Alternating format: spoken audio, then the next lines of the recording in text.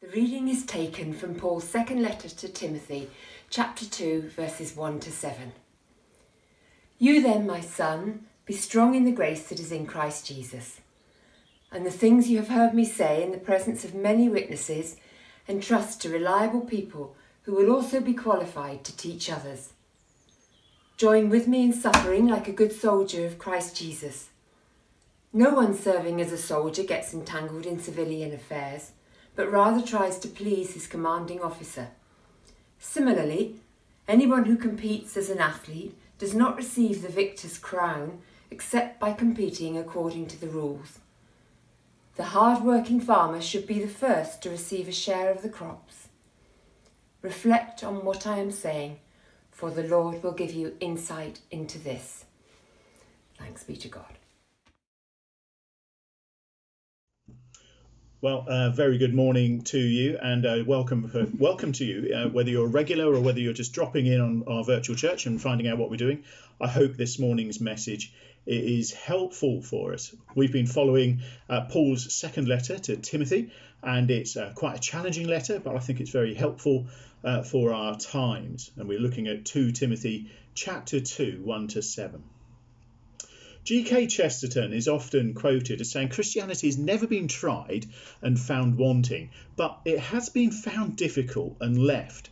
And what he's alluding to is people sort of dip their toe or they see something special in there and then they find actually it's much harder sometimes than they anticipated. And so if he is right, and our reading today confirms that he probably is, then we ought to explore and actually let's try and be honest about the struggles that we face and the work out what helps us to keep going. I like this opening line. You then, my son, be strong in the grace that is in Christ Jesus. What great encouraging words for us to hear. Be strong in the grace that is in Christ Jesus. But when we read the Bible and find a little reference like this, you then, my son, or in this case, actually a therefore, my son, we ought to sometimes read back a little bit and see what the therefore is there for. In chapter 1, verse 15, Paul wrote that everyone in Asia had deserted him, including Phalanges and Hermogenes. Ian talked about that a little bit last week, but it had an impact on Paul, and it also helped Paul to illustrate something to Timothy that was important. It's interesting that Paul uses the word everyone, and that might be the exaggeration that could come with depression and a sense of isolation. I am so on my own. Clearly he was affected by his scenario, his situation, perhaps in the same way that Elijah was in 1 Kings 19, where he declares to God, I am the only one left, and now they're trying to kill me too. That sense of isolation. I'm out there. I feel on a limb. I'm on my own. Perhaps like some of us are feeling at the moment. He obviously felt that pain quite sharply, and it affected him. And why wouldn't he? Why wouldn't he? People had followed him. He'd had a successful looking ministry, but the path that God had set him on had led him to this place. And now people were starting to abandon him. The truth that he had proclaimed, that they had enthusiastically followed and upheld with him, they were now abandoning in droves. He declared it in the presence of many witnesses, but now he feels alone. Perhaps those people thought that the gospel should be more successful, that it should look a bit more dynamic, that it should have been able to overcome this situation. Where was God? Why was he letting this happen to Paul? But it's very interesting. We have some of those same questions perhaps ourselves. Perhaps they thought the gospel should be more respectable and it should fit in with what else was going on. But actually God's plans were to take Paul to the Gentiles and their leaders and proclaim his truths to them as well. And out of that flows the church across Europe. So it's an exciting time, though it is a difficult one for Paul, and we would be very grateful. In contrast, however, Onesiphorus, I'm going to struggle to pronounce that one, it comes up a lot. Onesiphorus remained faithful to both the gospel and Paul. Paul wasn't really alone, Onesiphorus had helped him. He had searched hard for Paul so that he could refresh him, bring him the things that he needed, comfort him, speak to him. And that's important, in spite of the evident risk. And Onesiphorus, through that, was sharing Paul's suffering. The thing that Paul was going through was something that Onesiphorus was also, in part, going through as well. And it is so encouraging to do that, to bear one another's burdens, to look out for one another. If I can help, ask. That's all we should need to do. It's what we're supposed to do. Jesus said, love one another as I have loved you. By this, people will know that you are my disciples, by the way you love one another. And how that looks now is really different from how it did look 6-7 weeks ago. It's harder. We're further apart. We can't necessarily be together in the way that we should, that we would like to. And it tests our character, and it tests our patience, and it tests the sorts of things that we would prefer to be doing. Although the goalposts have moved, the game hasn't changed. It is still love the Lord your God with all your heart, soul, mind and strength, and love your neighbour as yourself. Important things that are essential to who we are. That's the experience of walking in grace, isn't it? That's what Christ has done for us. So when Paul writes, you then, my son, or you therefore, my son, he is encouraging Timothy to be like Onesiphorus, not like the ones who abandoned both Paul and, by leaving Paul, their faith. They found it hard and left it. Paul uses 3 illustrations to help Timothy, who's a young man, sometimes a timid man and not always a well man, to encourage him in this walk, to keep on going. There are 3 little illustrations that he's applied. He's talked about the soldier, the athlete, and the farmer. These aren't types that we should slavishly copy and say, I'm the soldier, you're the athlete, but they're aspects of the way they behave that are important and helpful for Christians. It's important to hold on to those things because each point helps us understand how to continue walking in the pattern that Christ has given us. So the soldier is more concerned with pleasing his commanding officer than with becoming entangled in matters of civilian life. There's nothing wrong with civilian life, and we're involved as a church in our community and in civil issues. But when they divert us from our priority, that's an issue. And Paul is mindful to say he doesn't want the soldier doesn't get diverted from the orders that the commanding officer has given him. His priority is to please the commanding officer. And we sometimes need to do that. We sometimes need to refocus and say, who is God calling us to be? We sometimes need to accept that our obedience to God is part of acknowledging that there's a plan of which we are just a small part. There's a big plan. God's talked about it. We've studied it in Revelation. He wants to restore the world, and we are a small part of that pattern happening. We don't know what it looks like. It's a bit like looking behind a tapestry. We just see the bit at the front. We don't see all the needlework and stitching behind. But we've just remembered VE Day, in which it's not a bad thing to remember that people gave their lives for something bigger, that it was more important for them to do what was asked, do what was expected, play their part in order that something better would happen, something bad, evil would not happen, that was what was threatened. It was a world that they wouldn't necessarily see, but they knew they were a part of it. And though they may never have understood the fullness of the plans that were laid before them, that their commanding officers were working to, they gave out of obedience because it was important. Likewise, we listen to God on his call for us above all other things. When we look next at the athlete, it's a little bit trickier because Paul uses the athlete metaphor quite a lot. But in this case, the commentator Donald Guthrie makes an interesting point that in order for an athlete to compete in the Olympics, they had to swear an oath that they had been in training for at least 10 months beforehand. This was to keep the standards of the Olympics high, worth watching, worth looking at. And I think that's quite interesting because we saw just before the lockdown, we went to watch Ben Fogle speak at the King's Theatre in Portsmouth, and he talked about some of the wild and amazing things that he'd done, one of which included the dreaded Marathon des Sables, sorry for my French there, which is a 156 miles ultramarathon held in the Sahara Desert over 6 days. It's very grueling and people need to prepare. But it's one of those things that people have got on their bucket list. I've done it. It's one of those achievement things. So there are masses of applications. And he said he applied a year in advance and he was told he was 1,000th in the queue, which he thought fine. 6 weeks before the race, he received another phone call. Evidently, he'd forgotten about it. He'd received a phone call telling him that 999 people had now dropped out and that place was now his. And because he hadn't been training in expectation, he could not find a gym instructor prepared to train him for the Marathon des Sables in just 6 weeks' time. It's amazing that he completed it. It's really quite inspiring to watch him deal with it.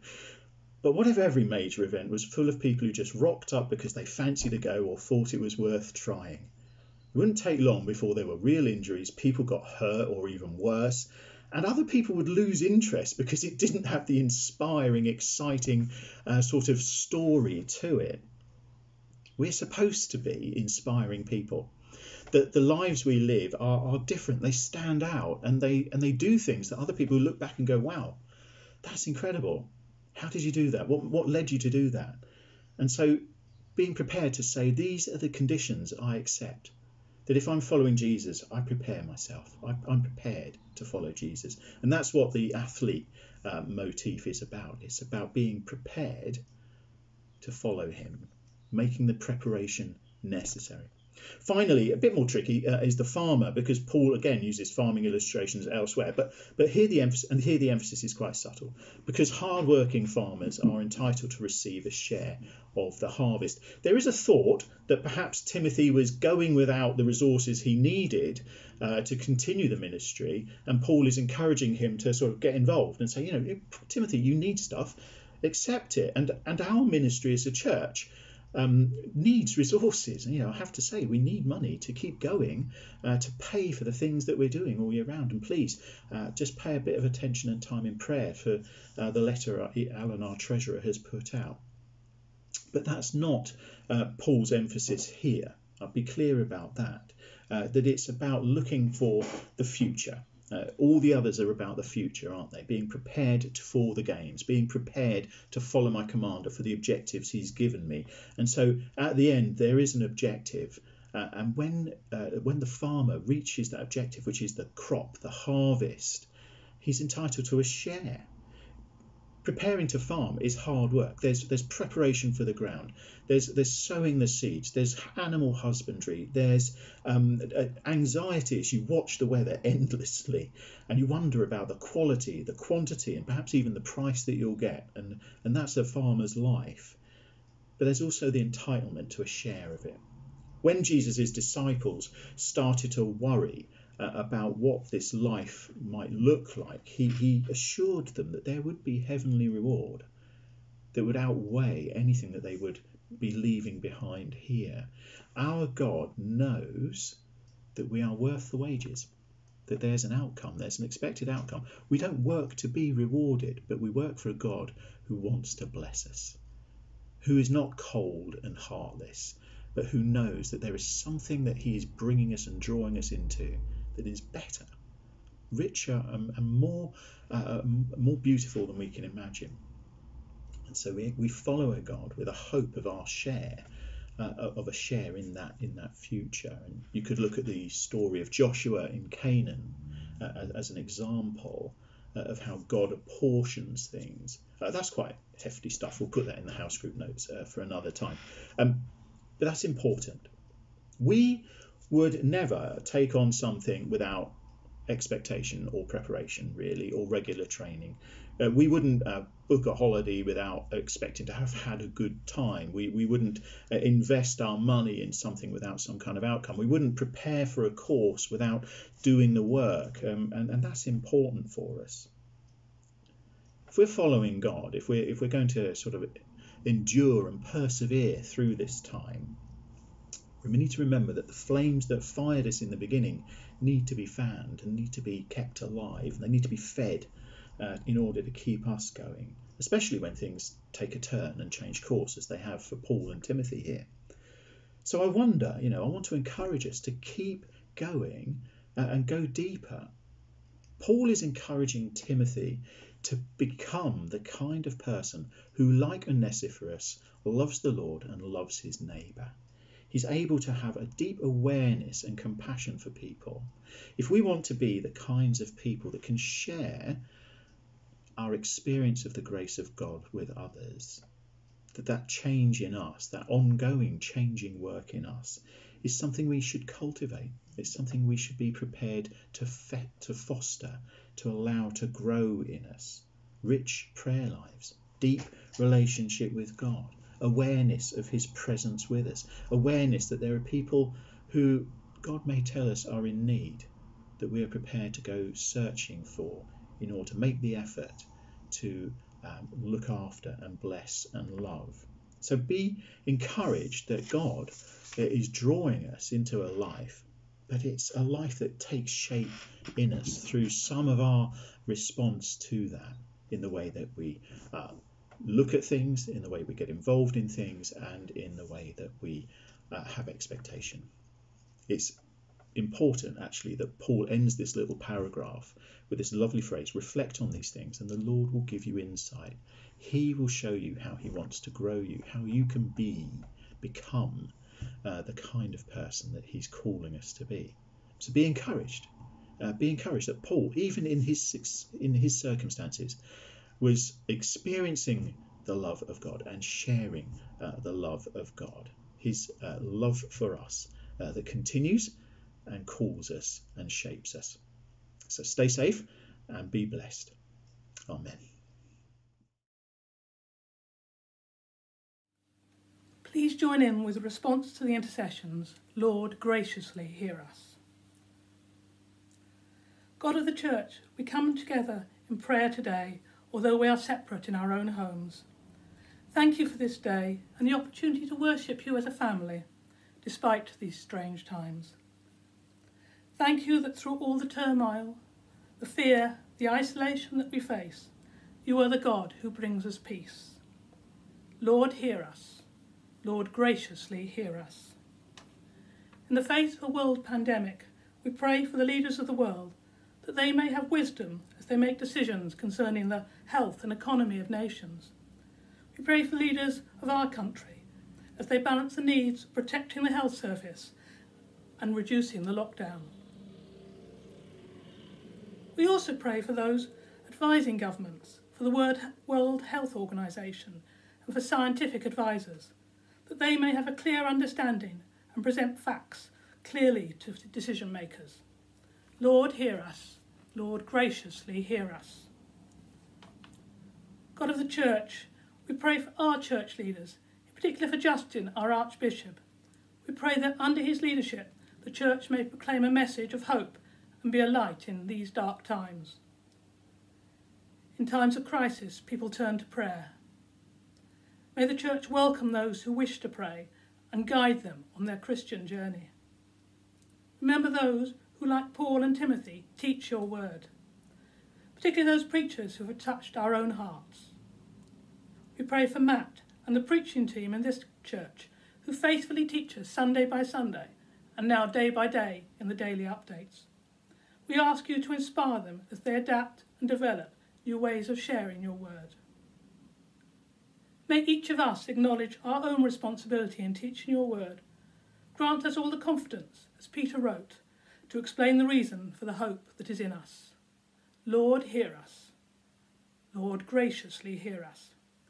We pray for those on the front line, those who work in the NHS and care homes, for those who keep us supplied with food, for those who take away our rubbish, and for those who provide public transport and maintain our infrastructure. We thank you for the dedication of all these people, and we pray for their safety, for their health, that they may have a time of rest. Lord, hear us. Lord, graciously hear us. This week is Christian Aid Week. We pray for the work of Christian aid across the globe, helping to lift people out of poverty. Remember the Christian Aid workers and those whom they support, as well as those who have achieved financial independence with the assistance of Christian Aid. Based in countries without a sophisticated health service, may they have the knowledge and resources to protect themselves from the virus. We pray that without the door-to-door collection this year, people will still recognise the value of Christian Aid's work and respond to this year's appeal with generosity. Lord, hear us. Lord, graciously hear us. At a time when there is so much grief, we pray for comfort. At a time when there is so much sickness, we pray for healing. At a time when there is so much loneliness, we pray for peace. Merciful Father, accept these prayers for the sake of your Son, our Saviour, Jesus Christ. Amen. Well, as we come together this morning, spiritually, we're on the same page. We're united by the love of Christ and by the indwelling of the Holy Spirit amongst us. We are called together by Jesus Christ. Let's hold on to those things and share with one another the love that he has for us, but also acknowledge our shortcomings, our failings, and the things that we have sometimes done that hurt our Father in heaven, that hurt one another and damage ourselves. So let's pray. Lord Jesus Christ, we confess we have failed you, as did your first disciples. We ask for your mercy and your help, because our selfishness betrays you. Lord, forgive us. Christ, have mercy. Lord, we fail to share the pain of your suffering. We ignore the needs of others. We allow things to continue. And we do not love as you've called us. Lord, forgive us.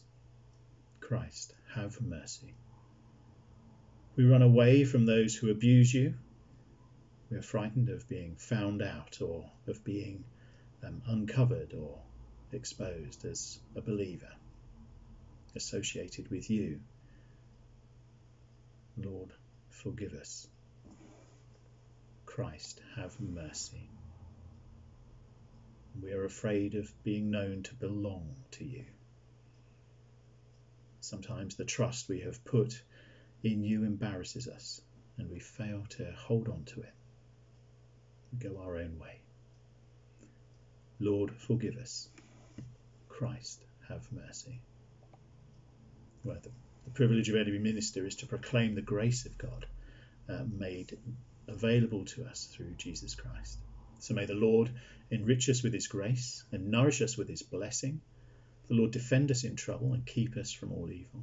The Lord accept our prayers and absolve us of our offences for the sake of Jesus Christ, our Saviour. Amen.